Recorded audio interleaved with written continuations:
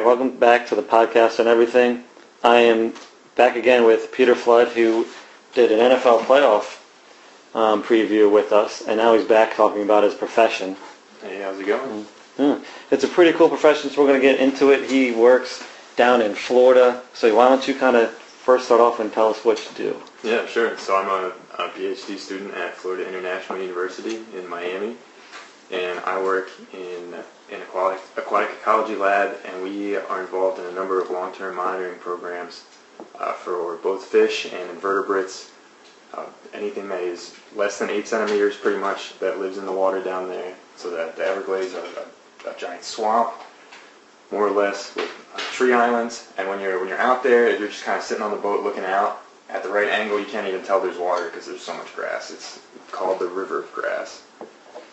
And the red tides have been in the news a lot with Florida, so that is directly related to the Everglades and Everglades restoration. So the Everglades are what's called a karstic wetland, which essentially just means that they are on top of limestone. And as a result of that, there's no phosphorus in the water. So that phosphorus is a nutrient in a lot of fertilizers. There's a lot of farmland in Central Florida, so you get all of this runoff, and then there's nitrogen, phosphorus, all this stuff runs off into the water, and it sits in Lake Okeechobee, and then it can't go anywhere because there's legislature that controls the amount of phosphorus that can go into water that ends up in the Everglades. So to prevent too much phosphorus from getting into the Everglades, they pump water out east and west, and then you get, you can at least exacerbate a red tide that way. So a lot of what we do is we look at how flow impacts the fish communities and the invertebrate communities in the Everglades. The Everglades is a completely managed artificial system at this point. Parts of it look untouched, but the canal system in South Florida is so expansive that none of the flow is what it was even 100 years ago. Really, the canal system started at the turn of, I believe, the 19th century. So they've been there a long time now. And there's gates and valves and levees, all kinds of stuff that's controlling the water that goes in and out. And they're trying to restore the flow and increase flow. But as you do that, you're playing with those phosphorus levels. So we look at to make sure that the fish community and the plant communities change as phosphorus increases. So we look to see if we can see that response as a result of increasing flow to make sure the water that's coming in is clean or low enough in phosphorus to not cause community succession or community change over time that results in a new ecosystem that is not the ecosystem that we're trying to maintain. And how much does Florida a year put into these Everglades? Millions and millions of dollars, and not just Florida, but the federal government, because it's a national park. And Everglades restoration is federally mandated by Congress. So all the decisions that are made are, there's certainly a political undercurrent to everything that goes on in both local and federal politics. Huh. And how many, there's a lot of colleges down there. Do all of them help work in some sort of mitigation of the Everglades? There are almost at all major research universities, to my knowledge, in South Florida, and even perhaps ones you would not call major research universities, are doing work in or around the Everglades. There's, I guess, a relatively large amount of research dollars to go around, just because there is that state and federal funding. I know that FSU, UF, FGCU, us at FIU, Florida Atlantic, Lane Kiffin, they're all working on stuff. University of Miami.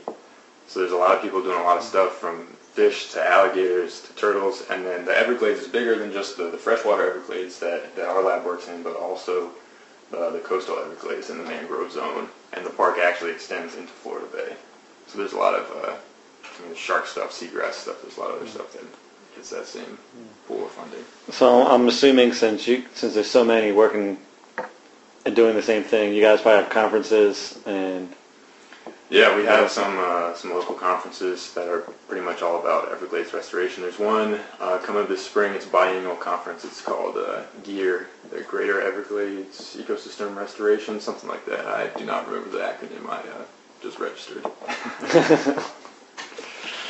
That's cool. Now, have you ever presented at any of these?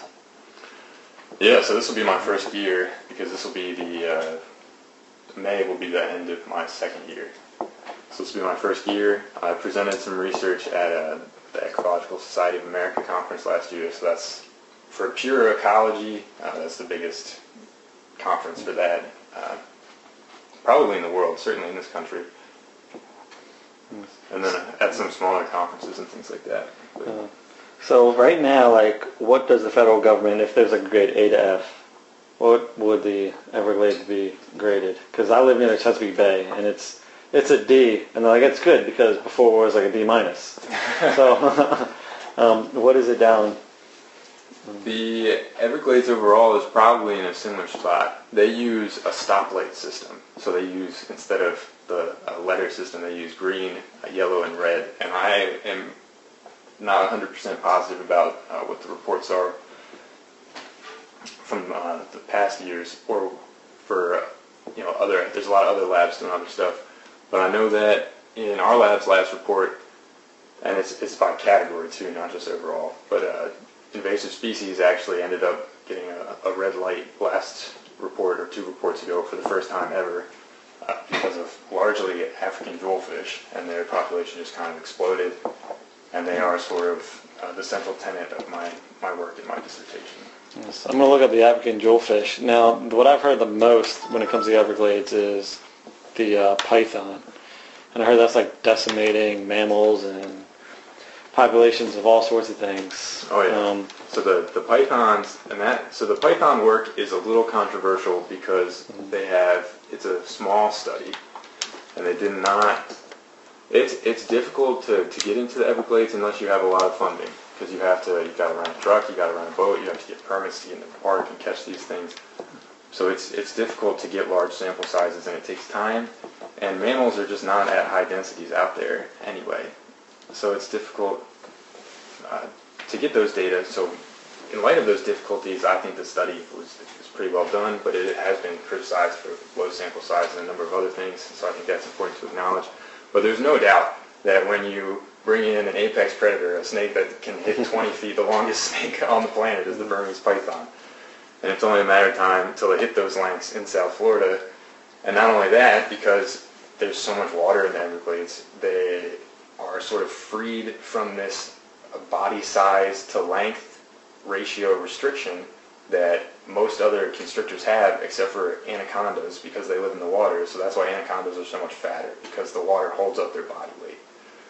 So the long-term outlook is not so high, I would say. And that there are certainly, even if they're not quantified or well understood, there are definitely big differences that are happening. And there's been evidence of trophic cascades,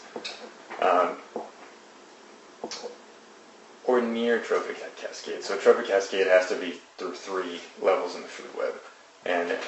So the pythons are eating these mammals, and then the mosquitoes that feed on the mammals, and they used to feed on rats and rabbits and possum, things of that size, are now feeding more on humans because those mammals they used to feed on are going away. And that is leading to the spreading of disease among humans that's transmitted by mosquitoes that used to not be a big deal. And this has all been like proven?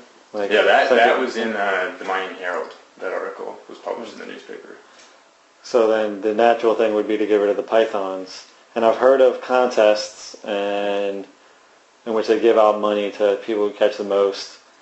Is there more effective ways to do it, or is the only way to get people out there? We need to find some more effective ways, because people hunting them, they are very difficult to find. And I've seen 3, and I have spent over the past 2 years a lot of time in the Everglades and around the Everglades. And I mean, they have, I think, 30 or so python hunters that the state pays, and they'll pay them $8 an hour to go look for these snakes. And then there's a flat fee. I forget what it is. It's like $50 or $75 or something a snake. And then every foot over 4 feet, there's an additional, I think it's $50 per foot. So if you get a big snake, you can make a decent amount of money. And people are pulling out 17, 18-foot snakes pretty regularly, it seems like. And they update all that on their social media. So the South Florida Water Management District Facebook page is always posting pictures of the snakes that people catch, and they have a weekly update on the total number of pythons removed. And that number, I don't remember off the top of my head, but it is not exactly impressive relative to the overall population of pythons, which some people have estimated to be 100,000 snakes. Wow. And a female can lay 70 eggs. And I think the number of total pythons removed to date since the removal project started is under 3,000. That is an incredible number. Now, when we talk about the Everglades, like how many square miles would we consider the Everglades to put 100,000, so we can kind of do the math and see how many? Well, so the 100,000 is like the whole range of the python population. So that's going up to like the I-4 corridor between Tampa and Orlando, and probably even a little north of that. But do you know off the top of your head how big the Everglades actually are? No, I don't know what the square mileage is on that. No. But it's tricky because the Everglades National Park is what is really the only thing that is technically the Everglades, but the Everglades ecosystem historically extended all the way up to Lake Okeechobee, which is a much, much larger area than just the national park is. Yeah, the national park is about 4,000 square miles. So yeah, I wonder how big the whole Everglades system is. Well, so it's easily double that. Okay. So why don't we double back and talk about the African jewelfish? You said that is a huge invasive species in the Everglades. Can you tell us a little bit about that species? So the African jewelfish is a pretty popular fish in aquaria. They are sparkly, I guess you could say. Yeah, they look very fond. Yeah, they look fairly pretty, and I'm in the fish hobby, and I'm like, oh yeah, that'd be something that if I was a freshwater aquarist, and they have some pretty high variability in their traits that they display in tanks too, and I think it's somewhat related to substrate, but there is no studies on that to my knowledge at least, but they're pretty cool fish. They're kind of a bright red and then sometimes an olive, so red kind of underneath on the stomach, and then sort of olive on the top half, and then they sort of have these iridescent blue-green spots, and that's what the wild type, at least in South Florida, looks like. But in aquaria, they can be very bright red. They can also be sort of a white or almost translucent color or pinkish. So there's some pretty high variability there. They are extraordinarily aggressive fish. They will tear each other apart in tanks if they don't have enough space. And you can't keep very many of them together, and they do not play well with friends at all. So they eat anything that fits at ships. And they have been in South Florida in the canals since the 50s, I believe. But their invasion to the park is more recent. And then really in 2012, their population started to really take off. And it sort of peaked in 2016. And that was sort of when I really got started and everything got moving on my involvement with all of this. And since then, the population has actually sort of collapsed, it looks like. So, and there's a little bit of precedent for that. The pike killifish is another non-native invasive species, and it did, its population did a very similar thing. So it was thought there was going to be this huge, just taking over. The population's going up and up and up, and then it kind of crashes, which seems to be a little bit of a trend that we've seen. But the jewelfish have, even though the population's collapsed, there's no doubt that it hasn't collapsed all the way. They're still out there. There's some talk that, so they have, cichlids in general have a massive salinity tolerance, and there's some thought that potentially last year was an extremely wet year in South Florida, Hurricane Irma, and then there were 2 rainstorms that dropped more rain than the hurricane.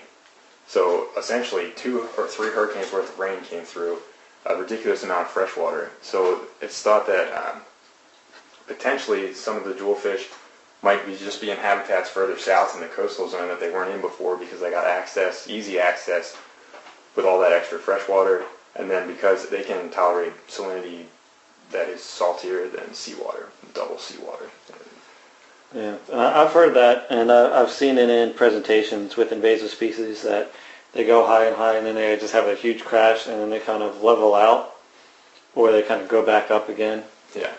And I've heard that with the Asian clam and the northern snakehead, at least around here, because like the Asian clam was huge, and then it just died off, and no one knew what was going on or what was causing it. So they're kind of thinking like that's the same thing. So maybe like the jewelfish just hit that peak and is like now a part of the ecosystem. But yeah, that's that's a common trend, and that really holds up with strict ecological theory and population ecology, that there's a carrying capacity, there's a certain number of individuals that the ecosystem can sustain, and when you're a novel species to the ecosystem, you're using up resources and you overshoot that carrying capacity, and once you're above that, you've already produced too many individuals in younger generations, but that by the time those generations are older, the population is falling apart because there's too many individuals to sustain.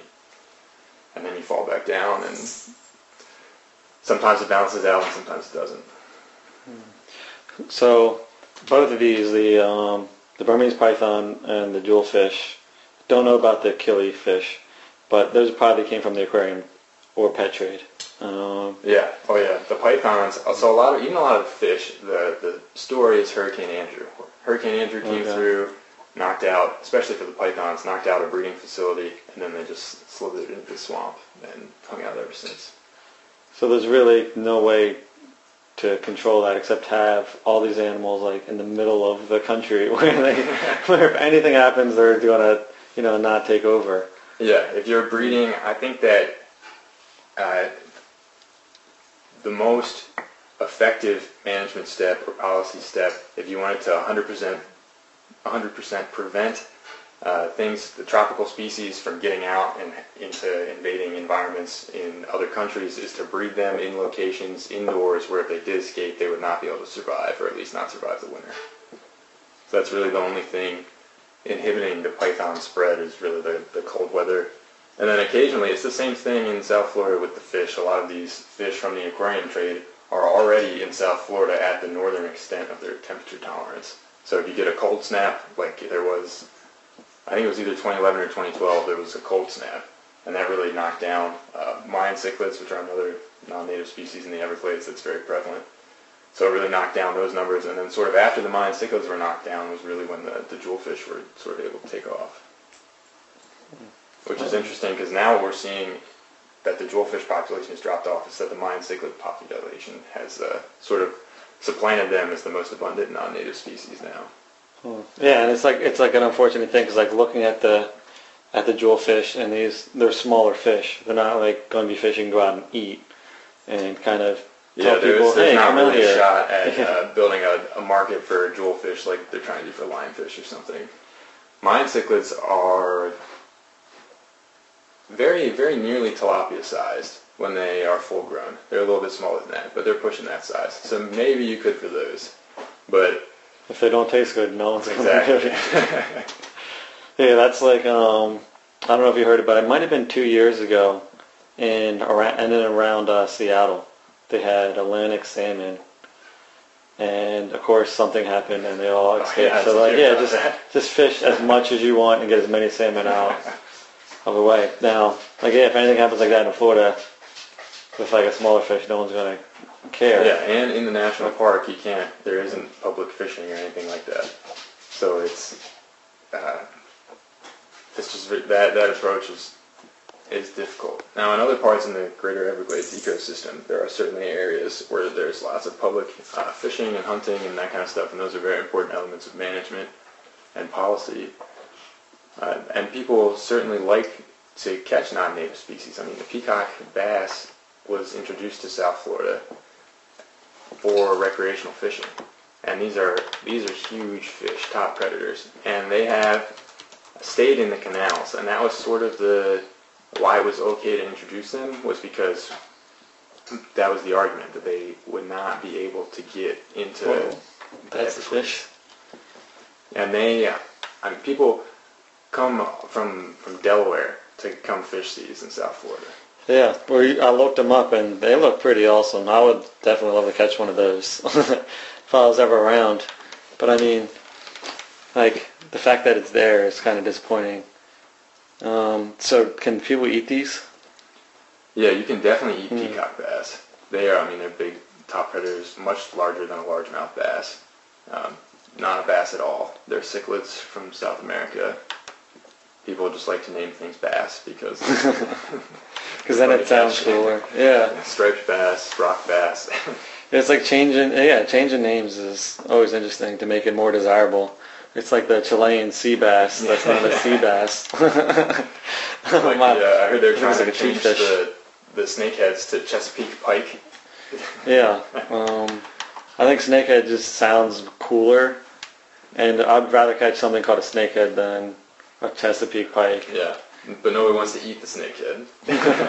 I've had snakehead. It's actually pretty good. Yeah. Our buddy caught it. Yeah, our buddy caught it. It was like 2 pounds, and we cut it up. It's pretty good. Not gonna lie. If people give it a chance. Yeah. But at a restaurant, you have no idea what you're looking at, and you're like, oh, lemon butter snakehead. You're like, wait, what am I eating right now? Are there fangs in there? Now, do you know like any other issues like plants that would be invasive to the Everglades, or does that not get as much talk? We must have non-native plants in the Everglades, but I'm not the person for that. So I know that there are a number of non-native plants in Florida that are a big deal, and I know I've seen some presentations about some of that. There's a large state organization that looks at bringing in essentially insects from the native range of these plants to try and control the plant populations. And then they have little mesocosms, like enclosures at their facility where they test it to see what happens when these insects come in. Do they really eat the plants? How do they interact with native insects that are in there too, and that kind of thing. And the whole goal is that these will come in and they will only eat the species that you intend them to eat, which is something that I, as a scientist, am highly uncomfortable with. Maybe that's the Jurassic Park in me, I don't know. But it never goes the way you planned it. But there haven't been any horror stories from that yet, at least. It's not like when they introduced the mongoose to Hawaii or anything like that. But small herbivorous insects is a very different ballgame than the mongoose in Hawaii. So, what would you say is your favorite part of what you do? Driving the airboats and riding around in helicopters is definitely the coolest part of what we do. It's, not many people get to go as far into the park as we get to go, and driving an airboat for an hour and a half into what is federally mandated or is wilderness and is subject to different law. You cannot have, we have to go before the Wilderness Committee every so often and argue that we have to take airboats in there or that we have to take the helicopter in there because you're not allowed to use machines in wilderness. You can't ride a bike through wilderness. So it's cool to be able to be out there and to see that and to just look around for an hour and a half while you're going to our furthest site in the Everglades, just looking around. It really is being on a different planet or a different continent from what you're used to. So besides the people you're with, how many people would you see in a given day?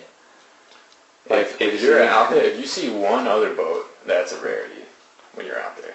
And so the only people that are out there are research labs, and then Fish and Wildlife, the Water Management District, USGS. But our lab is out there a lot because we sample for our we have several projects that sample many times throughout the year. Our biggest project samples 5 months out of the year, and when we do that, we're going from the southernmost freshwater areas of the park and even to outside of the park to areas in the water conservation areas north of the park. And we even have work that goes all the way into the stormwater treatment areas, which are just south of Lake Okeechobee. So drive time, that's like a 2.5 hour plus drive between the sites if there were roads and things. And so we cover a lot of distance and we do a lot of samples in each sampling period. So we spend a lot of time out there and we very rarely see other people, even from other other universities, our university, other agencies, it's very rare to see somebody else. We see a lot of planes. That's the fun game is it a plane or is it an airboat? Because airboats have plane engines. So until you've been out there a while, you can kind of get an ear for the difference in where it's coming from. But the northeastern corner of Everglades National Park is actually specially designated as like a training area for people getting their pilot's license. So there are planes flying around all the time. And then as you move south, we see a lot of jets because of the Air Force Base that's down there. Huh, that's kind of cool. So how often do you see gators? Because we haven't talked about gators at all. Gators you see all the time. The gators really hang out the most in the canals. But then the stormwater treatment areas have a lot of big gators. They have some nutrient enrichment going on, and they're supposed to. That's what they're designed to do, is pull the nutrients out before the water moves south. But that results in some very big alligators. There was an incident where some divers were needed to retrieve some things from the bottom of a canal, and they refused to get in the water until there was a gator wrangler present. So does he just stand there and just, if he sees one, does he jump on top of it? He might jump on top of them, but he just stood there the whole time. I don't think that one. Gators they just leave you alone, really. Unless you're harassing them, they'll see you and then they'll just leave you alone. I've had one mildly sketchy experience with a gator. We have this one site we call it the Sunken Road because eventually you get to this point where the road just kind of dips down and has sunken to the point where most of the year it's below the water level. So you can't drive down it anymore. It's right next to a canal. And we were coming back. You have to walk all the way down this road, and then you hang a left, and you have to walk out in the marsh. And we were coming back, and there's just this giant gator. It's like a standard one-car width dirt road. And this gator's snout was off the left-hand side of the road, and on the right-hand side of the road you could see its hips, and its tail was hanging back off the road. This is probably the biggest gator I've seen down there. So we have these like copper pipes that make up the sides of the trap that we use, and they come out to make it easier to carry when we have to walk this far. And we took them out, and we were kind of hitting them together like sound sticks to try and scare it off. And we were a good 50 feet away still because it was a very large gator, and I'm not messing with that. So it did not care at all. We're sitting here banging these things, and the girl I'm with is like Googling, how do you move an alligator? And I'm like, you're wasting your time. Why are you doing this? So then I finally am just going to give up, and I turn around to put the poles, just like we carry around. We drag a sled with us that we keep our gear in. And I'm just putting the poles back on the sled, and then when I turn back around, the alligator's just gone. So I was like, where did it go? I didn't even see which way it went. I have no idea where it was now. So then we have like some dip nets with us, just like a net, sort of like they used to clean the pool, but the net's deeper, and the pole on these is about 5 feet long. And so I have this 5-foot wooden pole that I'm holding out in front of me to poke a gator in the face if it jumps at me. But it did not. It was long gone. We didn't see it again. But I didn't know that at the time, so I'm walking past, and where it was laying, there's like an opening into the canal and an opening to sort of a backwater on the other side. So it could have been sitting under the water, like just watching us on either side. But of course, that's the watching Jaws one too many times in me, I guess. But just on the other side of that, a big fish was next to the path, and it sort of did a 180 and went away, and it splashed. And when it did that, I jumped out of my boots and spun and poked the stick right where it was. But it was probably just a bowfin or a gar or something, completely harmless to me. Yeah, but that still would scare the crap out of. Yeah. I know a normal person besides a fish wrangler or a gator wrangler, Like if I saw one, I don't know what I would do. Yeah. I might try to Google it, just like you're. I mean, I love gators and all, but they're cool to watch and they're cool to see. We have to be careful because they like to sit in the airboat trails a lot because they're on the edge of the airboat trail. You're kind of sitting on the edge of the grass, and there's an opening where the boats have been going, so there's not really grass growing there, so they can get direct sunlight right there. And especially this time of year when it's cold, a lot of times coming back in the afternoon, the gators are all on the edges of the trail trying to warm up, so you're dodging gators right and left on your way back. So they don't move out of the way when you hear this giant airboat coming? They're a little on the slow side, especially when they're cold, since they're cold-blooded. It's noticeable. They're much faster getting out of the way in the summer than in the winter. So let's say someone screws up and accidentally hits one. Are you obligated to do anything? If there's a gator mortality because of anything that we do, which there has never been, just for the record, we have to report that to the national park. Huh. I'm kind of interested to see like what the national park will say. If it can, it's kind of a big deal. Yeah. They are, because one, they're so iconic, and two, because of the short hydro period, the lack of water really in the park, a decent number of the gators are sort of malnourished because they need that deeper water habitat, and they make essentially what they're called alligator ponds or alligator holes. And in the dry season, that's where the gators hang out, and they're some of the only places that have water left, so all the fish congregate there. So they kind of dig out these holes, and over time they get bigger and bigger, and they maintain entrances into them and all kinds of other things. When you step into them, it can be a 2 or 3 foot drop. You can go be in a 1.5 foot of water and be in 4 feet of water in a step. And you can feel where they dig it out, but they're not only making a spot where they can be in the dry season and still be under the water, but they're also essentially making an all-they-can-eat buffet and just concentrating all these fish in there. But the hydro period issues, among other things, has led to a decent degree of malnourishment in a lot of gators in the park. The gators are probably, on average, bigger and healthier further north where there's more water. It's kind of interesting. So are there any other species that you would encounter that would, kind of scare you a little bit? Anything else?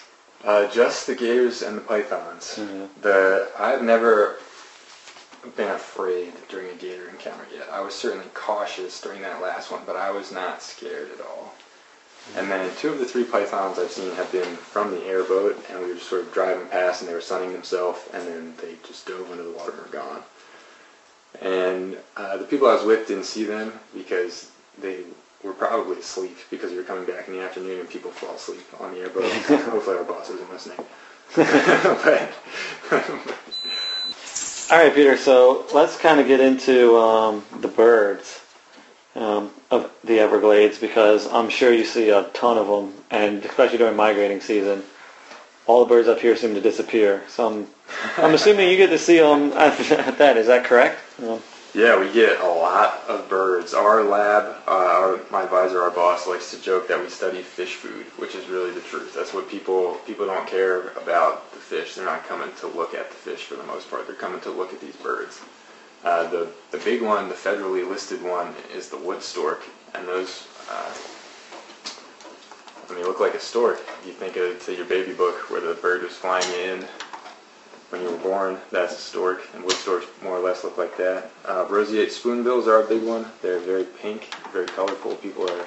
Like a flamingo? Yeah, they're pink like a flamingo, but they have this very distinct bill that looks kind of like a spoon. It's like thick at relatively narrow at the base, but thicker than like a heron or something, and it's very flat, and then it narrows a little bit before it goes back out into sort of like a spoon at the end.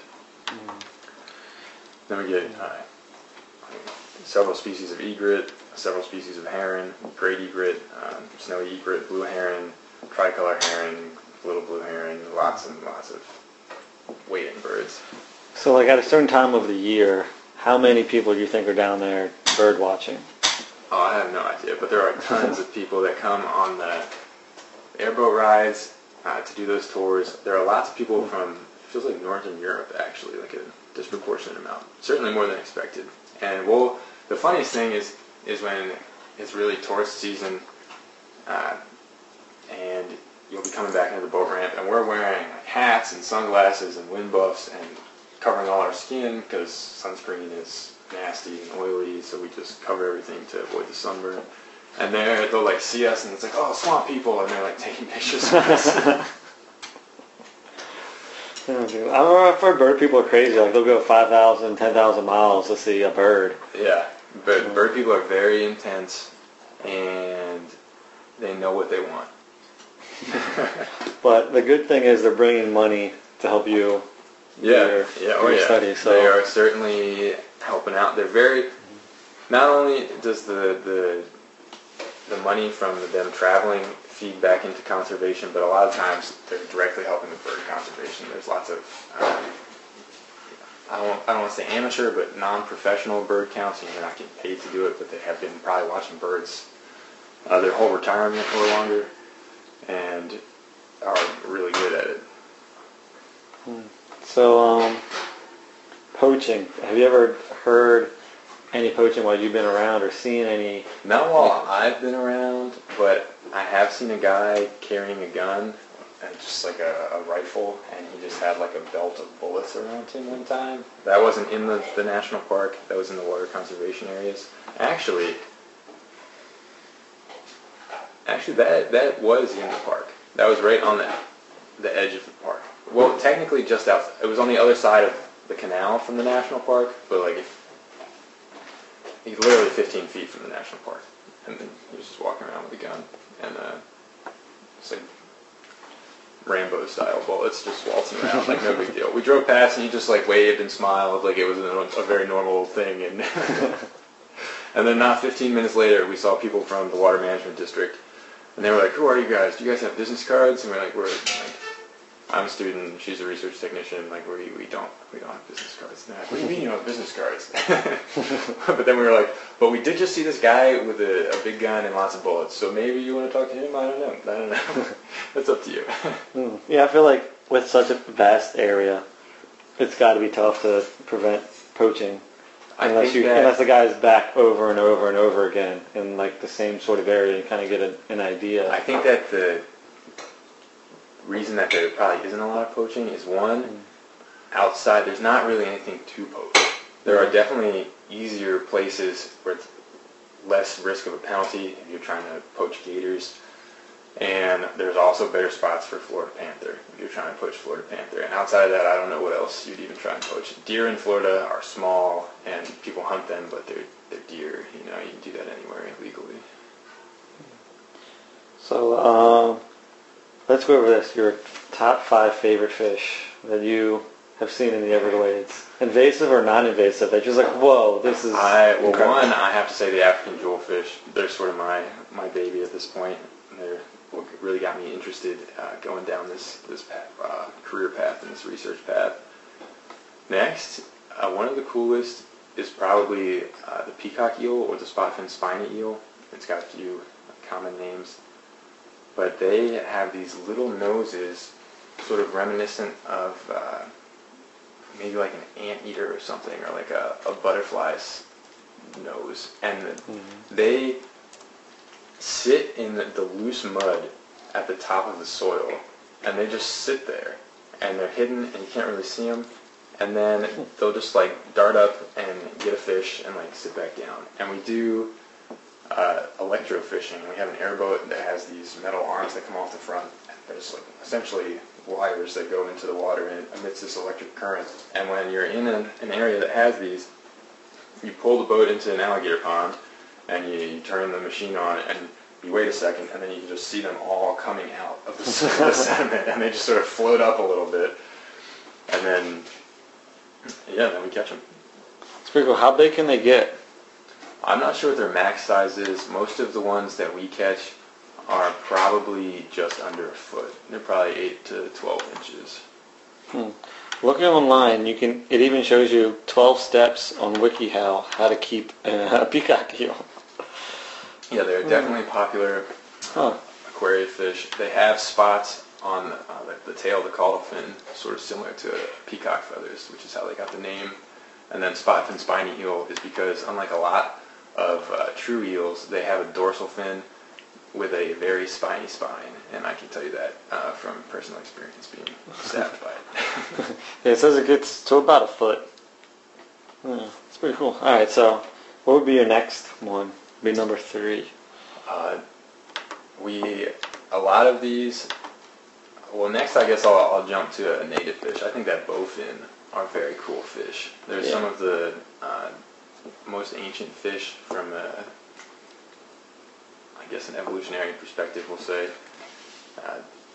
They're very bony. Their skull is not like a typical fish skull. It's bone the whole way around, fused, and they're just these just like one big long muscle basically. And when they swim, their dorsal fin and their caudal fin are fused, and it just kind of undulates. And when you're sitting there watching them, they look pretty cool. And they can get some color too in the breeding season, some greens and some blues that are pretty cool looking. They have some teeth too, so definitely don't try and lip those. Yeah, now, if I went fishing, would getting a bowfin be difficult? Were they like a pretty easy? No, I think that they are pretty easy to get rod and reel, and they are all over the East Coast, and probably up into Canada even. And a lot of fishermen think that they are just trash fish because they're not something you really want to eat, because they're very bony fish in general. They're probably hard to clean. But a lot of people will just take them and just if they catch one, they'll just like chuck it up on the bank because they think that they're just like trash fish. But one of the cool things about bowfin is that they're obligate air breathers, so they have to breathe atmospheric air to get enough oxygen. Yeah, there's one at the National Aquarium in Baltimore, and that thing is massive, and it's really cool. Oh yeah, they get big too. Cool. So yeah, I didn't realize how big bowfins actually get. That's still probably not even the max. Yeah, it's pretty they big. can. Certainly, probably pushing 3 feet. Yeah. Okay. You got any other fish that just amaze you when you see them? I think that, the pirate perch is a pretty cool fish. They're certainly not exclusive to the Everglades, but the cool thing about them, I guess, is just that their anus is in their throat. So we affectionately like to call them the ass mouth fish. But that's just kind of a cool physiological thing. And what's the reason for doing that? That is one of the great mysteries of evolutionary science. There are some hypotheses on that, but it doesn't really make a lot of sense to move your excrement closer to your mouth and gills. So there's some theory that I'm not very familiar with, but I don't think any of it is very compelling. So I'm gonna try to look at YouTube, and I would love to see if it has to go to the bathroom.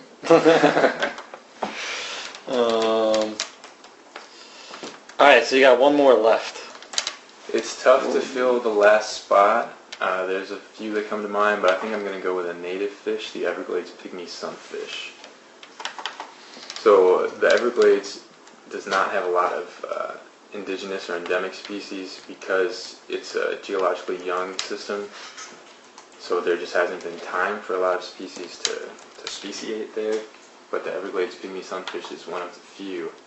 And they get some really good coloration going on. They're very small fish.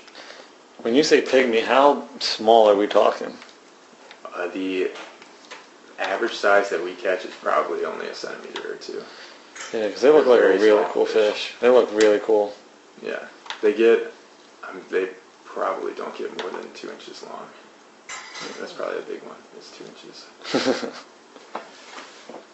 But there's a lot of people who are into the freshwater aquaria scene are very into pygmy sunfish. There's a few different species. I know there's an Okefenokee species. I think there's even a second species that's endemic to Florida besides the Everglades pygmy. Yeah, we just looked up one, and it's about 1.25 inches. So I'm assuming the rest are going to be just about the same.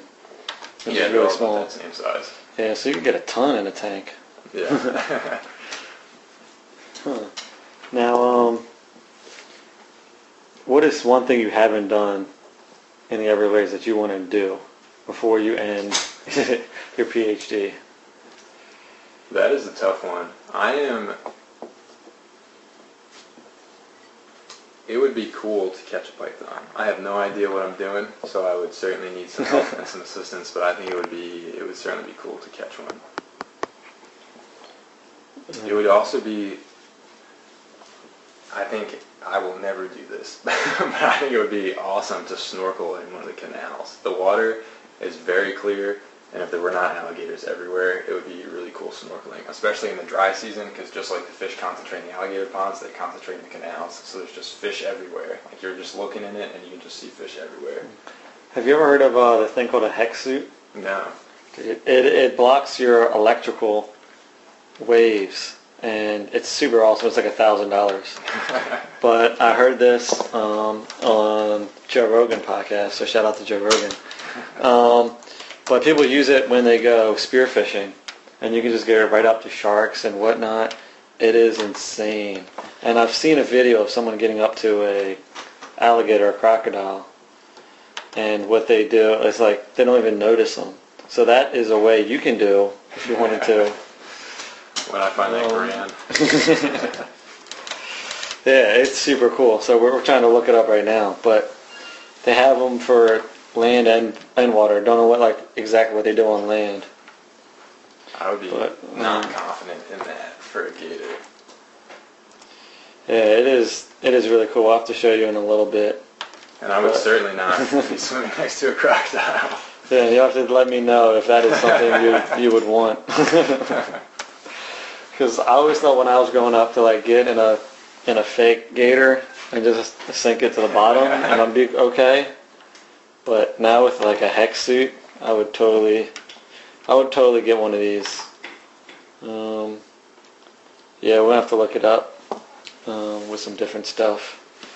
But yeah. So how much longer do you have in your program? I have at least 2.5, if not 3.5 years. It just kind of takes however long it takes, but 4 or 5 years is about what it normally is.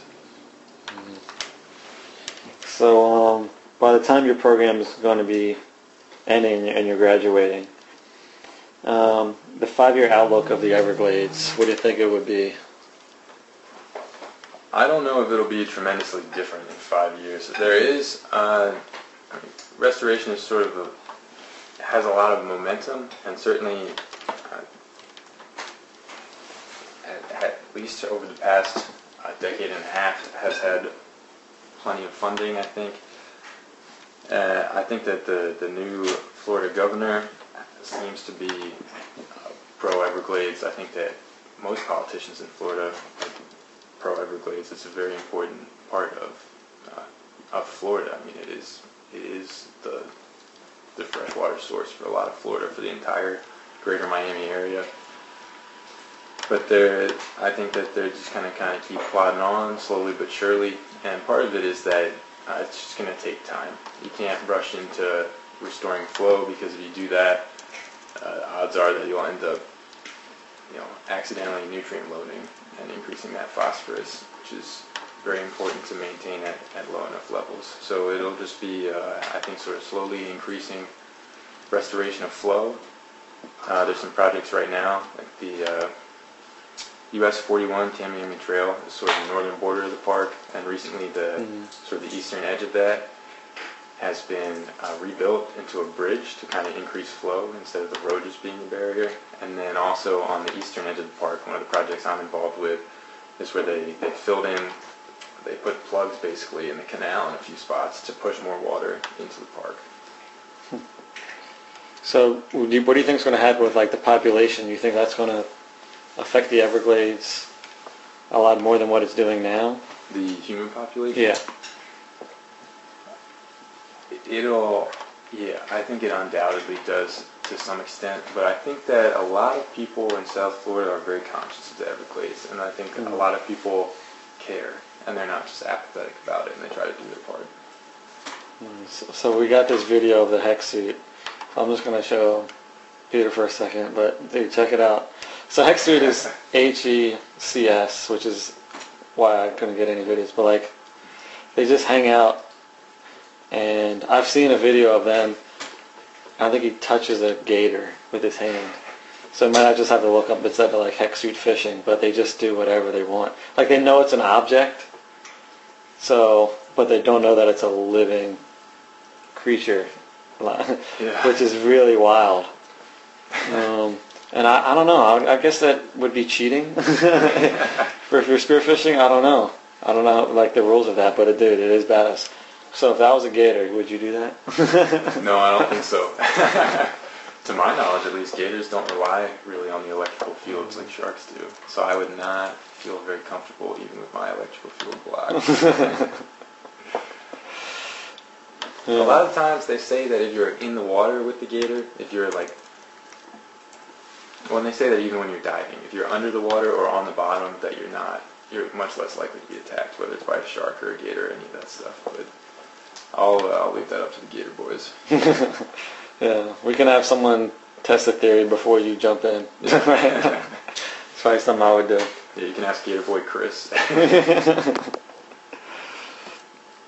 Yeah, so we're going to start wrapping up this podcast. And we were talking earlier. We do this thing on the podcast every now and again called What Grinds Our Gears, what really grinds our gears. And I know Peter has a few things that really grind his gears. So we're going to have him pick one for this segment. You know what really grinds my gears?